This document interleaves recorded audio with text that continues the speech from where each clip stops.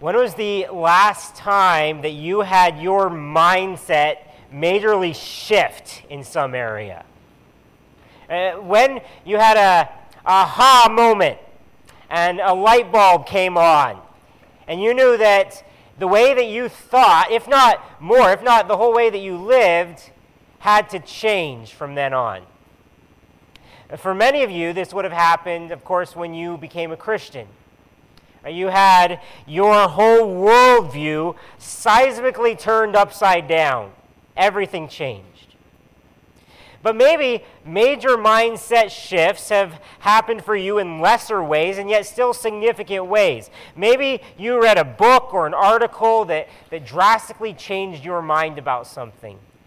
Maybe you had a conversation with a friend or a mentor that made you see things in a different light, reshape things for you. Maybe you went through an experience that altered your perspective on something. Now, as Christians, there are certain core beliefs that we have that I believe we should never change our minds on. However, there are many areas of life where we need to be flexible to change if God leads us there. Last year, I got together at a coffee house with a local pastor friend of mine, Jeff Scott, and he pitched me an idea that if I were honest with you, I was pretty skeptical of.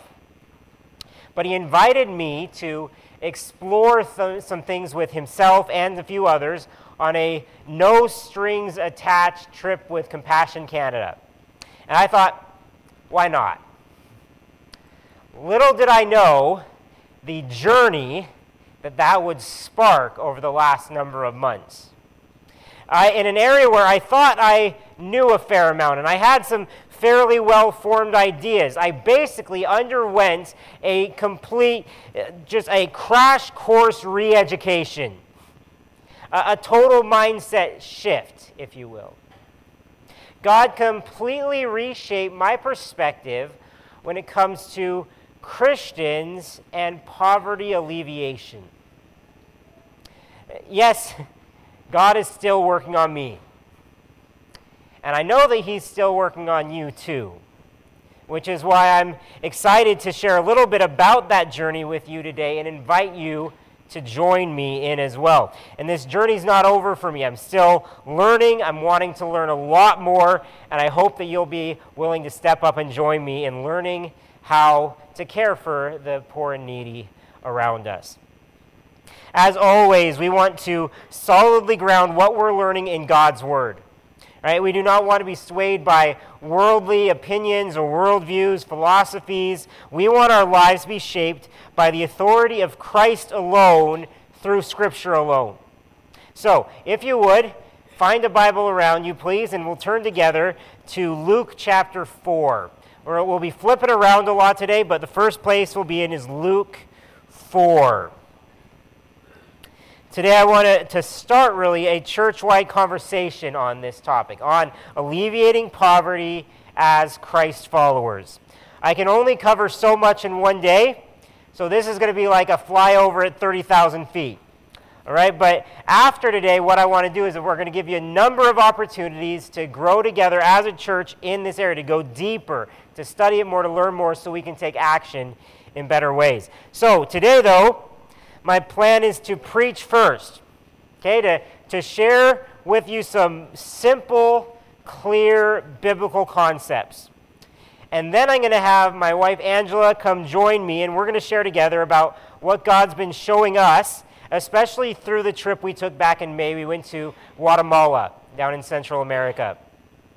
And then finally, we're going to give you an initial opportunity to respond through one avenue that we have personally seen God using to work in powerful ways in our world. It's an exciting way to partner with God's people in really breaking that cycle of poverty. If you're like me, I think that caring for the poor is something that is often in the back of our minds. Right? We know that this is something that we should probably be doing something about. Right, we know that there are plenty of verses in the Bible about giving to the needy, about caring for the needy, but within that obligation we feel, that semi-obligation, we also feel guilty about not doing much, right? Or not doing enough. We also feel a lot of ignorance or confusion around this topic on how can we do this well. Sometimes we may feel powerless to really affect any lasting change, make any kind of difference. Or we feel frustrated and burned out by attempts that we've made that haven't necessarily gone as well. But what is God's perspective on all this? What is his view on poverty? Should we feel an obligation to help alleviate it? And if so, why? Let's start with a most simple foundational point, all right? And that is that God loves the poor. Very simple. God cares deeply about the poor. He loves the poor. Now, I could probably quote from 100 different places in the Bible to prove this point. From the laws that God gave the people of Israel to help care for the needy that were in their midst, to the promises that God gave directly to the poor and needy people, or to the severe warnings that he gives to the wealthy or powerful that may attempt to exploit the poor. A few examples I'll give you from the Psalms. In Psalm 9:18, it is promised, "For the needy shall not always be forgotten, and the hope of the poor shall not perish forever." Psalm 14:6 says that the Lord is the refuge of those who are poor. And in Psalm 86:1, David prayed, "Incline your ear, O Lord, and answer me, for I am poor and needy." He's appealing directly to God's implied care and compassion for the destitute. Now, pop quiz. What is the greatest demonstration of love that God has ever shown? Jesus, right? Okay, you all know that answer. What's the greatest demonstration of love? Jesus. Follow-up question to that. Why did Jesus come to earth? Why did Jesus come to earth?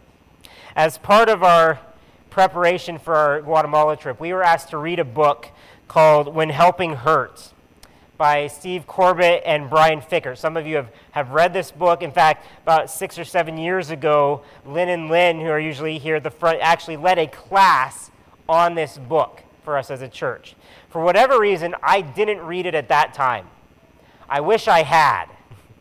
Because this is really one of the big catalysts of rethinking things in a biblical way for me. But they start the book off by asking that question: why did Jesus come to earth? And most of you would probably answer something like, well, Jesus came to save sinners, right? Or Jesus came to live, die, and rise again. He came to bring us grace and truth. Amen, amen, and amen, right? Scripture says as much many times. You're absolutely correct on that. But that's not the only reason. And let's see what Jesus says himself here in Luke 4. Right, he's in Nazareth here, his hometown, where everyone knew him as Joe and Mary's kid. But Jesus' ministry was just getting started now, so he wanted to reintroduce himself as more than just that, more than just the local kid. So he seizes his opportunity during a service in the local synagogue. Start with me in verse 16. Verse 16. And Jesus came to Nazareth, where he had been brought up. And as was his custom, he went to the synagogue on the Sabbath day, and he stood up to read. And the scroll of the prophet Isaiah was given to him. He unrolled the scroll and found the place where it was written, "The Spirit of the Lord is upon me, because he has anointed me to proclaim good news to the poor. He has sent me to proclaim liberty to the captives, and recovering of sight to the blind, to set at liberty those who are oppressed, to proclaim the year of the Lord's favor." Now it says there, he's quoting from the prophet Isaiah. That wouldn't have been very surprising. What would have been stunning is what he said next. Verse 20. And he rolled up the scroll and gave it back to the attendant and sat down. And the eyes of all in the synagogue were fixed on him. And he began to say to them, "Today, this scripture has been fulfilled in your hearing." Jesus is like, yeah, that scripture I just read, that was talking about me. Now, people didn't take too kindly to that. By the end of the day, they were trying to kill Jesus. But Jesus chose this prophecy for a reason. And you notice what it said? Look at verse 18 again. "The Spirit of the Lord is upon me, because he has anointed me to proclaim good news to the poor. He has sent me to proclaim liberty to the captives and recovering of sight to the blind, to set at liberty those who were oppressed." The poor, captives, blind, and oppressed are really just a good summary for all marginalized people. And Jesus came bearing good news for people in all of these kinds of life situations. And we might wonder, though, wasn't Jesus just being figurative here? Right? Didn't he really come to save the spiritually marginalized? Well, that's true, but it's incomplete. We can see it if you look at Jesus' life and his ministry, the way that he cared for the needy around him, and how he was frequently ministering to people's spiritual and physical needs all the time. Beyond this, we firmly believe as Christians that Jesus is coming back one day. And when he does, that he will right all injustices in this world. Therefore, most scholars, when they look at this passage, believe that when Jesus quoted from this prophecy, he fully intended to refer to both literal physical needs and figurative spiritual needs. In reality, Jesus came to earth to inaugurate his kingdom, to begin the redemption of all things. So, when we say that Jesus came to save us, we've got to make sure that we never add an only to that. As glorious as our redemption is, and our salvation is our greatest need, it is by no means the only reason that Jesus came. It's part of the grand picture of what God was accomplishing through Christ. The gospel, when we talk about the gospel really is more narrow than that. The gospel is the good news about Jesus, how he lived, died, and rose again. That's the gospel in a nutshell. But the gospel has cosmic ramifications that are far bigger than just us. And here in Luke 4, we clearly see that another part of Jesus' purpose was to love the poor. Yes, some people over the years have abused that truth, as you can with any truth, and they've elevated Jesus' social concerns higher than his spiritual concerns. We have to guard against that, because really, that's a gospel that's emptied of its power. But we also have to guard against meeting people's spiritual needs to the neglect of all other needs. Because lest we be saved by Jesus only to be unwilling to follow his example. It stands to reason. If Jesus, God's greatest display of love, came to love the needy, then it is clear that this is something that is near and dear to God's heart. And we might further deduce that in his love, God wants to deliver them from their poverty. Obviously, Jesus is implying that poverty, captivity, blindness, and oppression are bad things, right? These are examples of human brokenness, not human flourishing. And so to have good news for them is to say that there is hope to be freed from them. God loves the poor. He wants them freed. However, there's a very important question that we have to ask here. And that is, who are the poor? Or what does it mean to be poor? You may have just assumed an answer to this already. But this was a big eye-opener to me. And when Helping Hurts, the book I was talking about, they reference an exhaustive study done by the World Bank in which they asked 60,000 poor people in 60 different in low-income countries this question: what is poverty? What is poverty? How would you answer that question? What is poverty? In all likelihood, you would say it's a lack of material things, or a lack of money. Things like food, clean water, housing, medicine, healthcare, and so on. But those make up only a portion of what it means to live in poverty. Here's an example, just a sampling of what it means to be poor in the poor's own words. They quote, "For a poor person, everything is terrible. Illness, humiliation, shame. We are cripples. We are afraid of everything. We depend on everyone. No one needs us. We are like garbage that everyone wants to get rid of." Or, "We cannot afford to invite anyone to our house, and we feel uncomfortable visiting others without bringing a present. The lack of contact leaves us depressed, creates a constant feeling of unhappiness and a sense of low self-esteem." Or, "If you are poor, you will always be poor." The authors then conclude, they say, while poor people mention having a lack of material things, they tend to describe their condition in far more psychological and social terms than North Americans.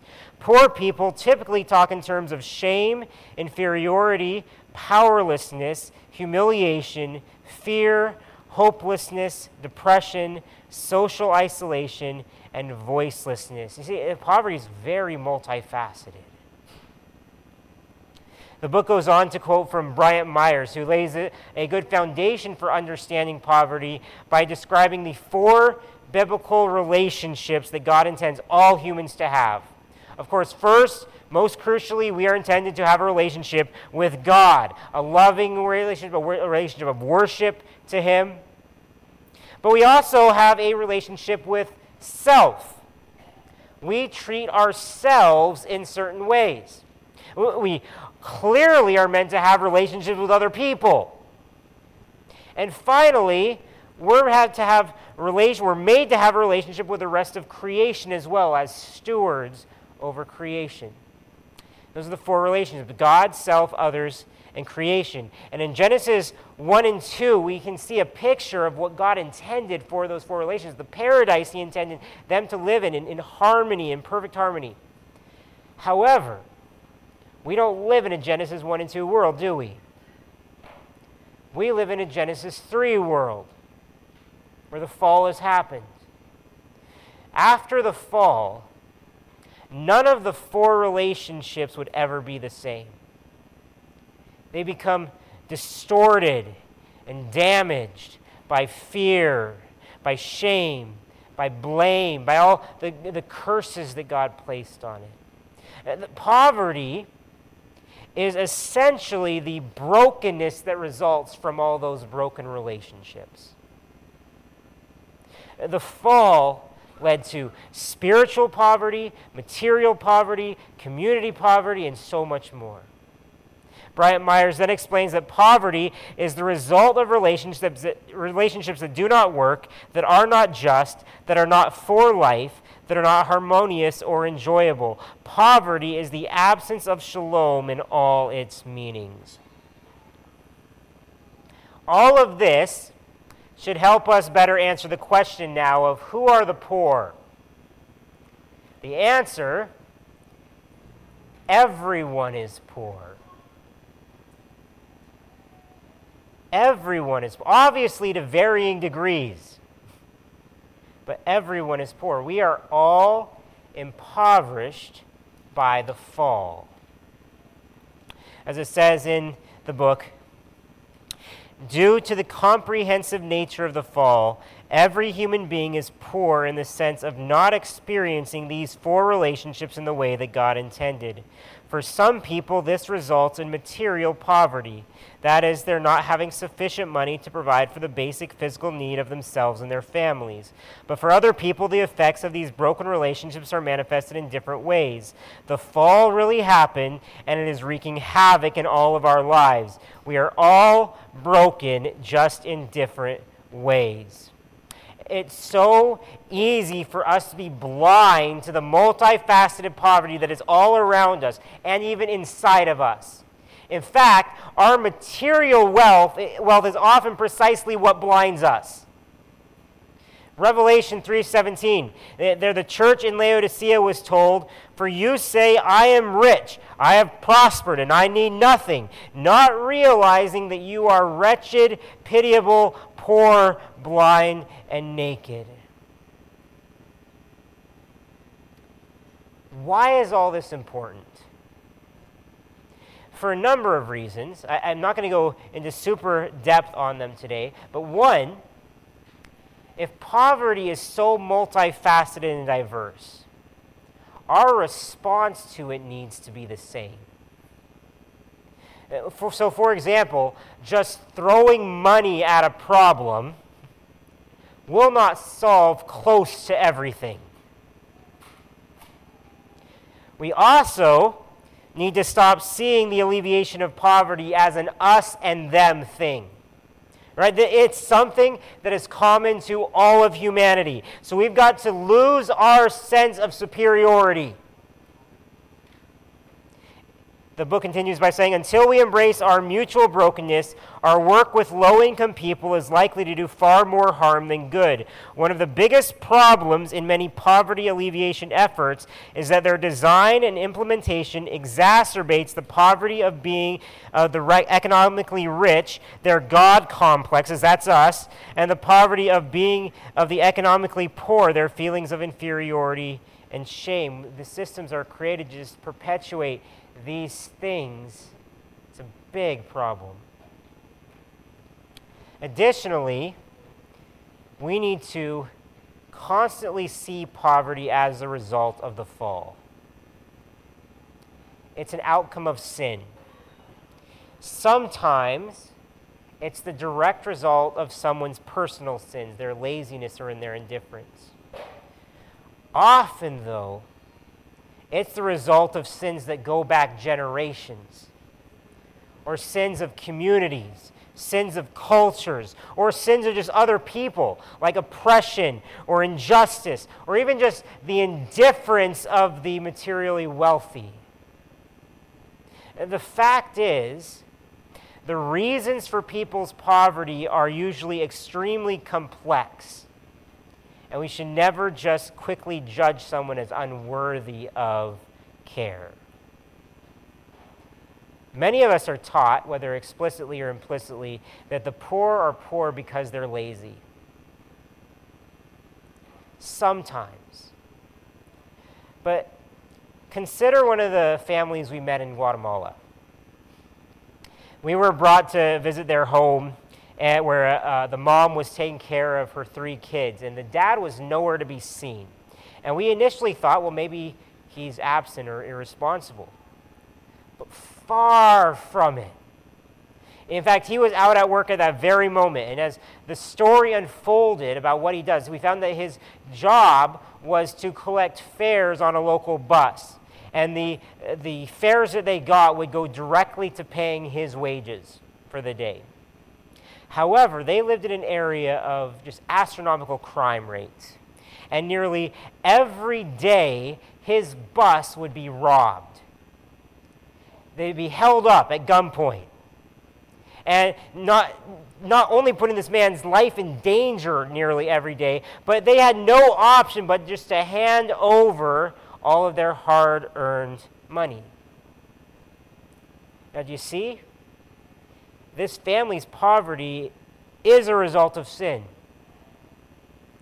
but not their own. Don't be quick to judge, to assume guilt. And here's the other reason it matters to identify everyone as poor. Because we need to see ourselves as recipients of God's rescuing love. We need to see ourselves as recipients of God's love. God loves the poor, and you, as the poor, were loved by God. If you're, please turn with me to 2 Corinthians chapter 8. 2 Corinthians chapter 8. The page number is there on the screen if you're using a Pew Bible. In this passage, Paul is encouraging the Corinthian church to give generously in order to meet the needs of poor churches in Judea. Read with me. Once you find it, I'll be starting in verse 1. Paul says this. We want you to know, brothers, about the grace of God that has been given among the churches of Macedonia. That's where he's writing. For in a severe test of affliction, their abundance of joy and their extreme poverty have overflowed in a wealth of generosity on their part.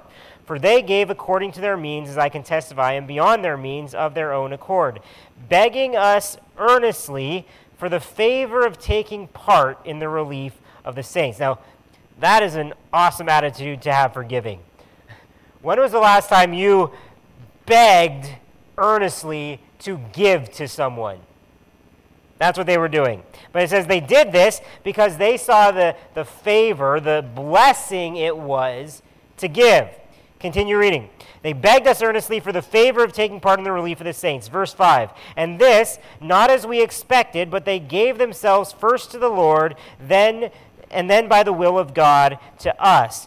Accordingly, we had urged Titus that as he had started, so he should complete among you this act of grace.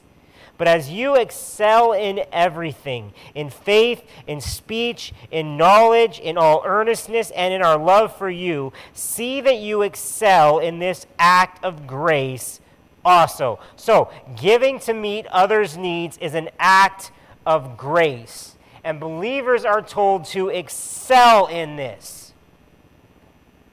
We are to excel in giving, in order to prove that our love for others is genuine. Look at verse 8. It says, I say this not as a command, but to prove by the earnestness of others that your love also is genuine.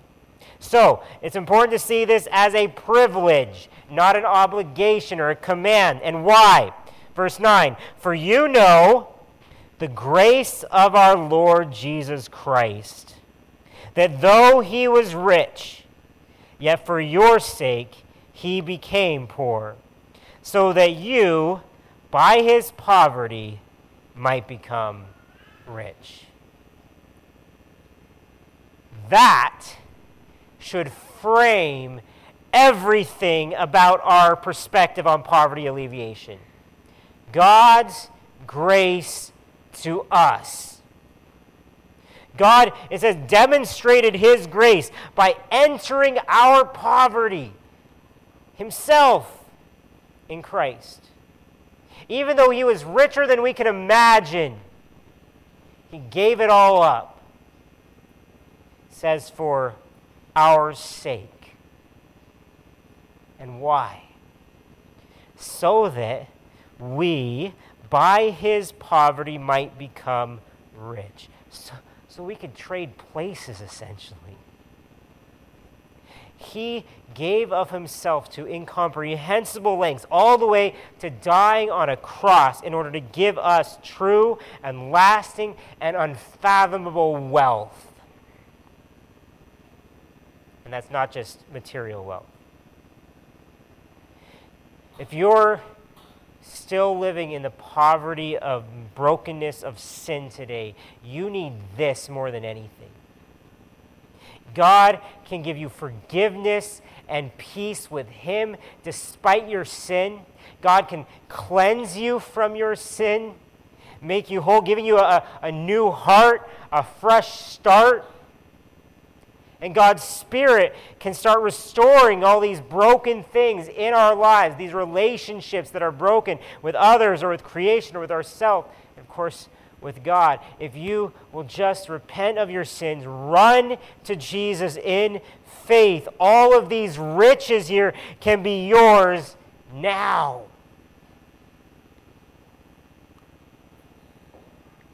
And if you have already been saved, you started to experience this already. God's redemption, his generosity. Then part of living out your faith includes caring for those who are less fortunate. This is a gospel issue. We give because he gave. We love because he loved. And this leads directly to my next point for us today. That God's people should care about what God cares about. God's people really should naturally care about what God cares about.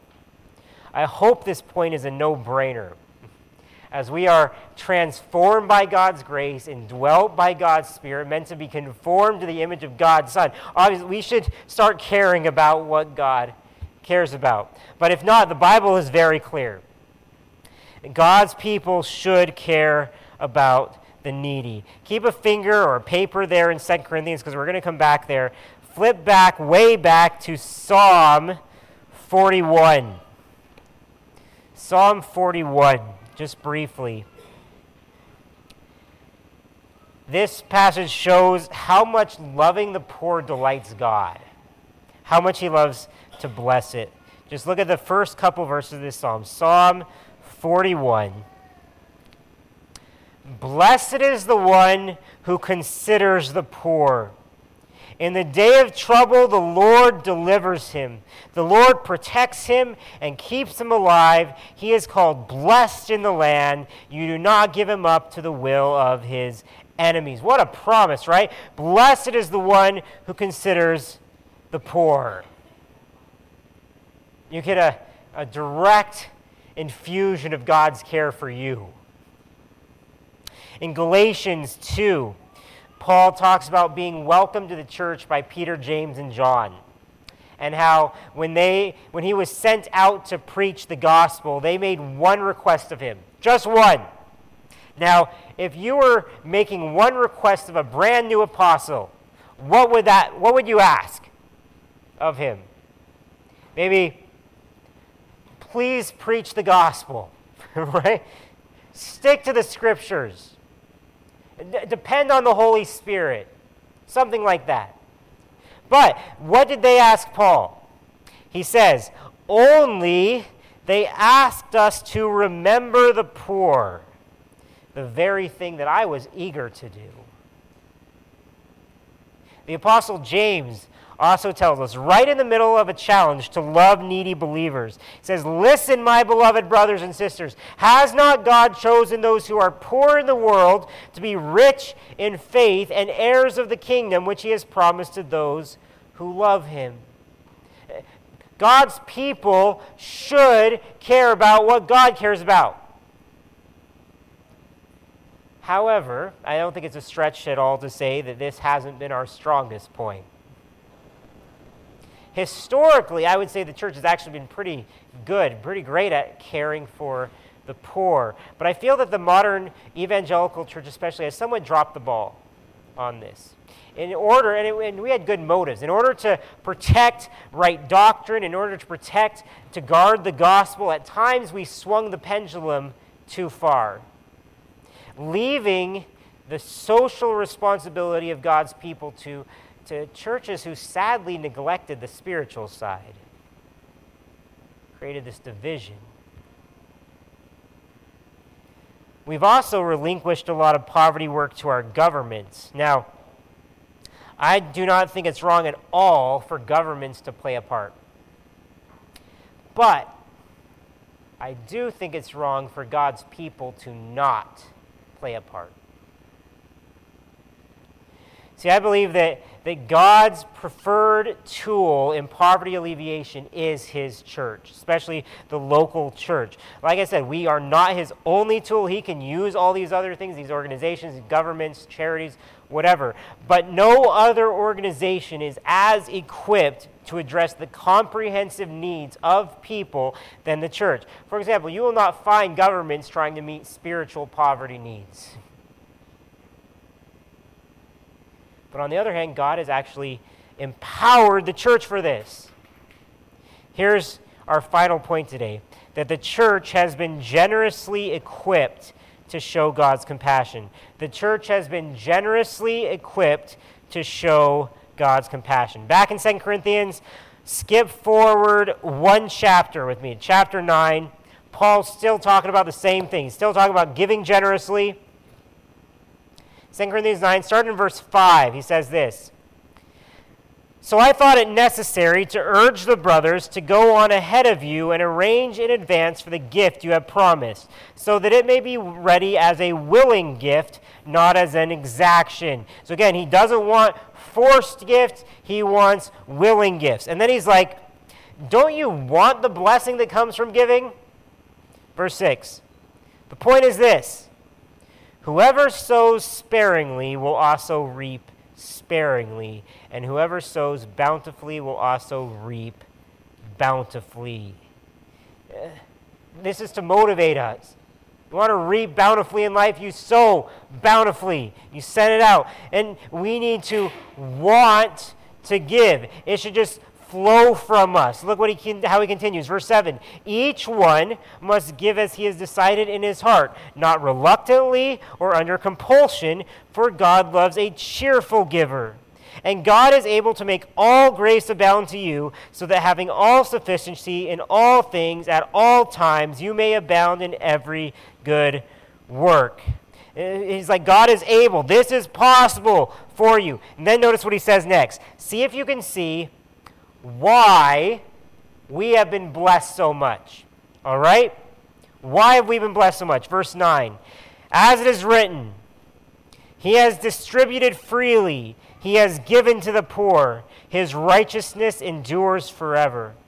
He who supplies seed to the sower and bread for food will supply and multiply your seed for sowing and increase the harvest of your righteousness.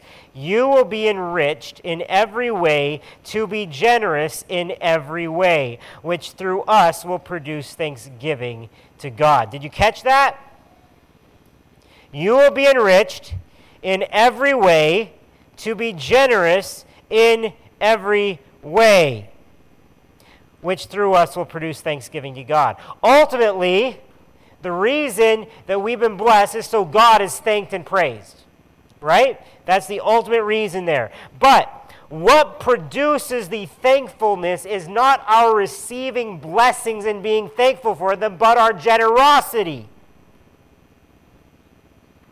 In other words, if we are rich, in any sense of the word, we have been made rich for a reason. Just living in North America near guarantees us to be some of the wealthiest people on the planet. And even better, if you're a Christian, you've been blessed eternally. So why are we enriched? You will be enriched in every way to be generous in every way. Now, as we read along, I'm sure you've noticed that the last thing that Paul wants to do is guilt trip people into giving. He's very clear. I don't want to guilt trip you either, because guilt might motivate you to give a little bit now, but that won't last, and it will never change your heart. Christians are to be generous people because of how much we've been blessed. We give not out of guilt, but out of grace. We give not out of guilt, but out of grace. Grace is what changes our hearts. And we should be then generous in meeting any kinds of needs that people have. John Piper points out that we often set up a false dilemma of choosing between truth and mercy. When he says, what I see all around us today in the Christian church is the tendency to care only about one or the other. These are the two camps. I'm an activist for the cause of justice and life and wholeness and shalom and flourishing. Or two, I'm not going to be distracted by all that. I'm going to rescue people from hell. Here's what I want. I want all of us to say, we will not make that choice. We will say this sentence and mean it. We care about all suffering now, especially eternal suffering later. That's our calling. We are to care about alleviating all the suffering we can, even as we make the distinction that eternal suffering is worse and it's the top priority. We will speak the truth while showing love and fighting all of the effects of the fall. We will not make that choice. It's for us here at Calvary. We've had a handful of people in our congregation that I deeply appreciate and applaud. Regardless of how effective we've been as a church, there are those among us who have been faithful in this. People like Tim and Tess, who lead our compassion ministry, those who gather to make sandwiches for the Ottawa Mission once a month, like they will be doing today. Those who pack shoe boxes, those who give to meet the resettlement needs of refugees, those who give generously to the benevolent fund whenever you hear of a need. Bravo! However, I also think there is a ton of room for growth in this area as a church. Please understand, this is not to make any of us feel guilty, but many of us are doing nothing in this area. I also think we have a lot of good questions, right? We have a lot of maybe ignorance here. We have a lot of things that we want answered. Are we being effective in our care for the needy? Is what we're doing helpful or is it harmful? Should we actually be doing? Fill in the blank. And what can we do to better care for the poor? How can we actually make a dent at alleviating poverty here in Ottawa or around the world? How can we do this? I don't have all the answers for you this morning, though I will give you one idea shortly. But I am making a commitment now to explore, to learn, and to journey with you on this so that we can grow together as a church. Now, there's one final clarification that is crucial that I need to make here before we shift gears a little bit. As we generously show compassion to those in need, our first priority is to other believers. And to put it another way, our primary obligation is to our own family. Do you remember Phil's sermon a month ago on the famous passage in Matthew 25, in which Jesus says, "As you did it to one of the least of these, my brothers, you did it for me." It's caring for Jesus' brothers and sisters that matters most.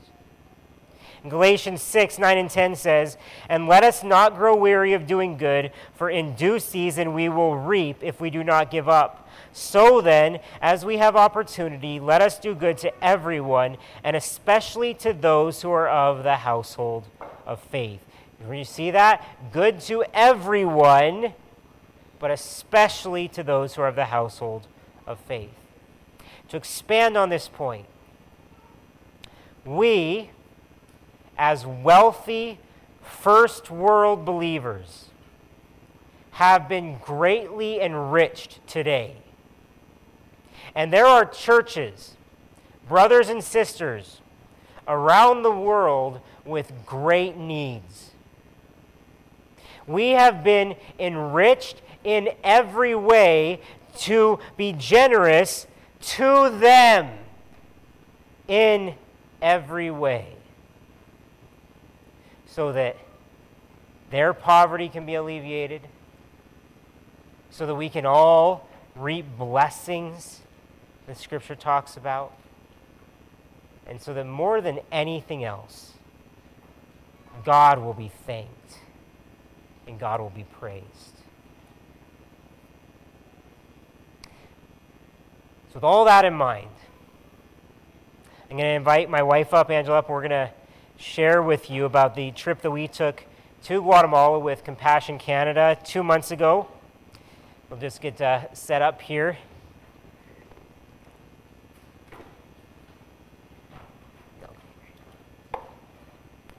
It wasn't a missions trip, but it was called an exposure trip or a vision trip. And it was especially designed for pastors and their wives in order to help us see and to understand Compassion's work on the ground. You might have heard of Compassion before, maybe at a concert or a conference. They are an international Christian relief organization specializing in child sponsorship. And Angela's going to share just a bit of what we did while we were there. We visited 3 child sponsorship centers, which were actually local churches who have partnered with Compassion. These kids attended the church several times a week for schools, meals, and more. At one of the centers, we got to also see a child survival program, which enrolls young mothers or young women that are pregnant and would take care of them and their babies up to 3 years old. It taught them how to care for their babies and for themselves, self-care and baby care that a lot of us just learn from our parents. They don't know those things for some reason. We got to do 3 home visits to families of sponsored children. Those were our favorite times, going and visiting the homes. Talking with the kids, their parents, siblings, other relatives, and caseworkers, so some volunteers from the church. Learning about their lives, their joys and pains, and the way the sponsorship program is helping them. We also visited the offices of a center and the Guatemala National Office. I was actually quite surprised to not see one white person in these administrative roles. They're all, everyone there are Guatemalan, reaching their own people. We got to see their thorough financial responsibility and record keeping and the accountability they use. We and others got to meet our sponsored children and take them on a fun trip to a zoo that was actually quite exceptional. So it was a good time. It was fun, yeah. I was familiar with Compassion before. We sponsored a child in Indonesia for years, and I thought I knew a lot about child sponsorship as well. But I was blown away when I actually saw what they're doing, especially by how impressive Compassion is as a ministry and the work they're doing. Compassion says that they have 3 distinctives that set them apart, and we saw each one of these in action. First, they say they are unapologetically Christ-centered. Christ-centered. They get the whole, we will not make that choice between truth and mercy. Over the years, they've actually had experts come to them, they've had audits done, and they have had experts come and say, you could secure a lot more support, a lot more money, both privately and corporately, if you just downplayed the whole Jesus side of things. And they're like, they don't get the point. Jesus is the point. And so they rejected that. Their motto is releasing children from poverty in Jesus' name. And you even have this banner up here that says, the difference is Jesus. This is what they're all about. And so they do not only seek to meet the physical needs of people, but their spiritual needs as well. Compassion's second distinctive is that they are church-based. And this is one of the things that I was most amazed by when we went there. What we saw was not some big NGO doing relief work in the third world. We saw local churches doing kingdom work in their own backyards, in their own worlds, in their own communities. They stated very clearly, Compassion doesn't care about furthering their own brand. What they want to do is empower the local church to do the work of the church. And this is huge, because as I said, God has equipped the church for this task.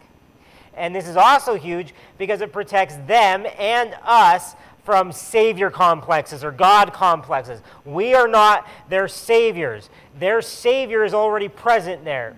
He's already there. He was active and working long before Compassion was there, and he'll continue working through the church with or without us.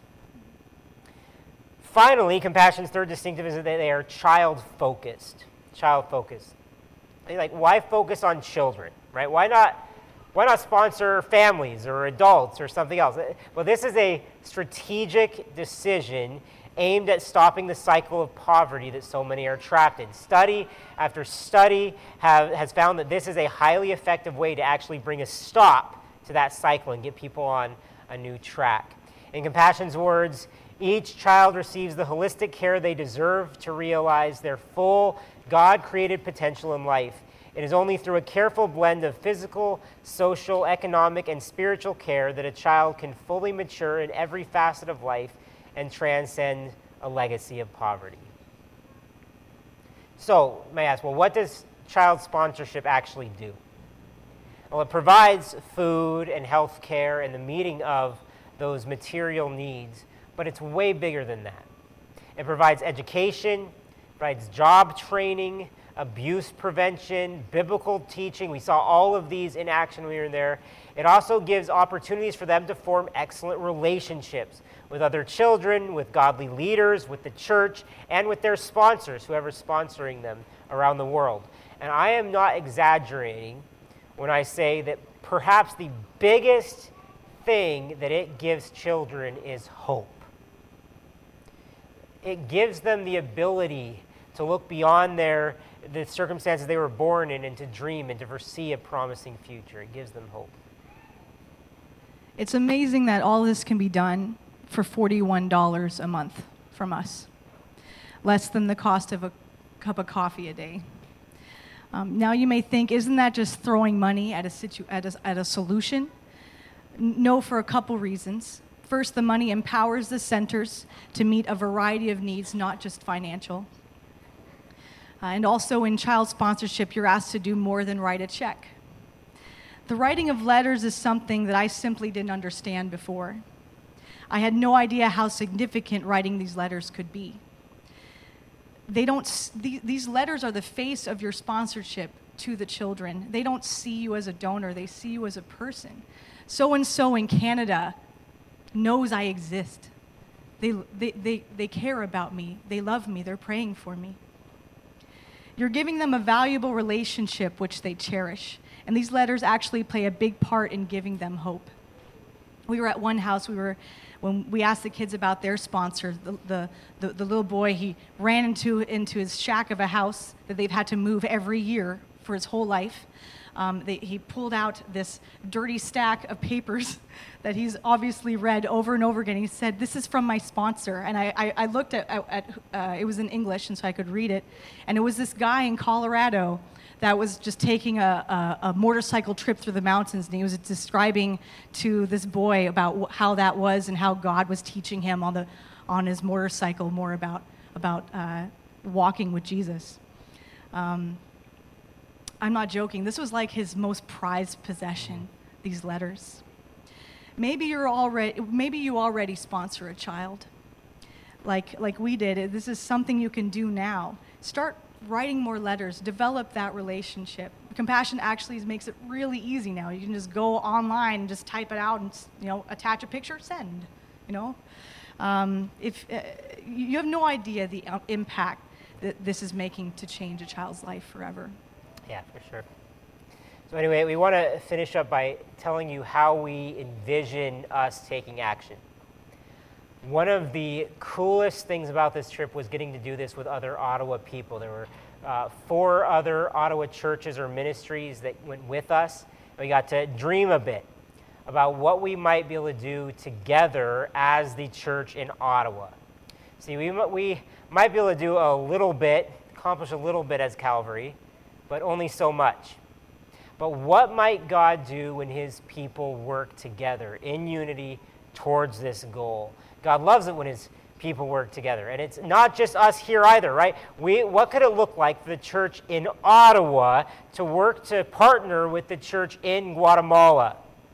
Right? Could we end up, we don't know exactly what this relationship is going to look like, but could we end up sponsoring huge portions of kids from the same community? Right? Not on this end, not only providing camaraderie, a common goal, but also making it easier to arrange for visits to sponsored children, more convenient to send gifts to them, other kinds of support. Could we band together and sponsor the start of a new child survival program, the Moms and Babies program, seeing a whole new community of mothers and babies reached with care that they desperately need? We don't have all the answers. We don't have concrete plans right now yet, but I think we do have the start of a vision, which is super exciting for us. And what we're doing is we're getting the ball rolling now. All the churches in Ottawa have done this over the summer now. I believe we're actually the last one to do this, but by starting to sponsor children from the same communities together as the church in Ottawa. You might ask, why Guatemala? To which I respond, why not Guatemala? There were a number of reasons that this was chosen as an ideal community to partner with. But I also want to say how impressed I was by the holistic ministry in Guatemala itself. We're going to show you a short video that summarizes how they're ministering there. Great, you can hit that.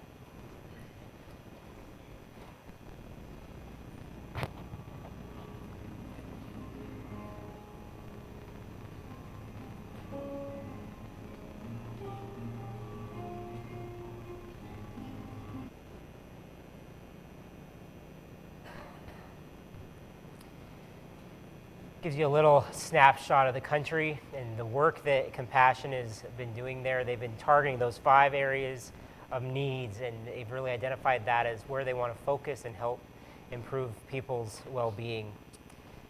There are 2 direct ways that I want to encourage you to consider taking action this morning.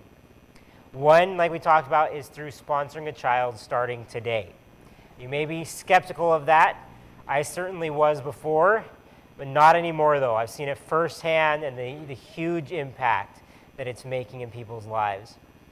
By agreeing to do this, you'll be making an investment in that child's life, which not only pays dividends for you and them now, but also in eternity. There will be other opportunities that we're going to give you to do this as a church, but if the Spirit has pricked your heart today, why wait? Why wait? We have a table at the back with a number of profiles. Alan and Kathy are there to help you out there. The majority of the children on the table are all from those communities in Guatemala that we visited together. So our sponsored children could be neighbors or classmates. I've got a couple up here. I got Anyeli, girl, 5 years old, cute little blue dress. Alexander turned 5 yesterday, July 14th. And adorable kids. It could be great to get them sponsors. There's a bunch of others as well. In fact, for one person today, got a special packet for you that they were able to secure for us. This is Michelle, our sponsored child, Brandon's sister. So our own personal sponsored child down there, his sister, Michelle. She needs a sponsor. She's 4 years old. And adorable little girl. It would be great to get her a sponsor as well. If you want to sponsor a child from somewhere else in the world, that's okay. We have a number of other profiles there who are from around the world, including a stack we grabbed from the Philippines. We knew that might be special for our church as well. If you're watching on the live feed and you want to sponsor kids, send me a message. We will reserve one for you. Fun thing, for the first few people that pick up a packet today, we have wonderful gifts that we brought back from Guatemala. These were given to us by the churches and by the head office there. And we they wanted to bless our church with them. So we got some coffee here, some hacky sacks, and some cool things. So for the first few people, this is not a bribe. We just want to pass on the blessing. Yeah. So if you do that, grab a packet in the back, come show us, and we'll give you that gift, all right? If you feel if you feel that you simply cannot afford that monthly cost, that $41 a month, then I'd say grab a friend, right? Grab a group of people. Go in on it together. There's nothing wrong with doubling up the love, right? If you already sponsor a child, maybe you sponsor with another organization, I'm not going to put down any groups today that are doing good work, but you may want to consider switching to Compassion. If you want to know reasons for that, I can talk to you about that in person. And if you already sponsor a child with Compassion, there's two things to consider. One, perhaps you can take on a second child or more. I know most of us can afford to. Two, also something we weren't aware of before is something called Sponsorship Plus, which you can top up your existing sponsorship by like $9 or $10, and that goes into an urgent needs fund. We actually saw this in work. There was a little girl who had her hand in a splint, and from birth her hand was crippled like this. But because of that urgent needs fund, it's straight and she can move fingers. Her mom was just over the moon, happy that Compassion was able to do that for her daughter. Also, for the young working class, you 15-year-olds, 14-year-olds, you might think, I can't afford this. I make minimum wage for like 5 hours a week or something. When I was 15 years old is when I picked up my first packet, and by God's grace, I was able to make that payment for 20 years. So don't discount the impact that you can have as a teenager in this area. And finally, whether or not you sponsor a child today, maybe you're like me and you want to learn and grow in this area. I know that I really want to. So we're going to be offering several small group opportunities over the next few months. I'll be using a couple different studies, but we're starting with 2 summer groups right off the bat, studying a series called Eyes to See. And this is going to be just a 6-week commitment over different time periods. You can see it all in the insert in your bulletin there, and we're very, very open to starting other groups as well. So if those don't work for you and you want to get in one, maybe you want to help lead one, maybe you want to host one, please let us know. We're going to work to make sure we can do this all together. We want to grow together so that we can better serve others as God's people. But the one thing that I want to leave you with is to re-emphasize the fact that we are not poverty saviors. All right? We're not swooping in, saving the day. When we visited in Guatemala, it was so evident that God was already there. He was already at work. He was working through his people in amazing ways, as he's doing really around the world. In one home that we visited, we were welcomed by hospitable, joyful people, along with many animals. Not joking, there were ducks, chickens, cats, dogs, pregnant parakeets, and pigeons being the ceiling fans, like flying over our head nonstop. But the family there consisted of a single mother with a young child, along with her parents, who were believers, though the young mom was not yet. She had been widowed when her baby was 10 months old. And the baby had to be hospitalized with pneumonia at 1. And so she had been through quite a lot of tragedy already. But we had also learned how the workers from the local church there had been constantly reaching out to her, serving her, ministering to her family in her time of need. And as we got ready to leave, they were just so thankful. And this woman wanted to play us a song from her phone. And she sang along to it, and the lyrics were something, they were translated for us. They were something to the effect of, God is here, I can follow him, he hears my prayers. As soon as the song was done, this was the neatest part, one of the workers stepped right in and just shared the gospel with her on the spot as we watched, saying how true the song was and that they could follow Jesus now, that he does hear their prayers. We didn't see a conversion happen right that moment.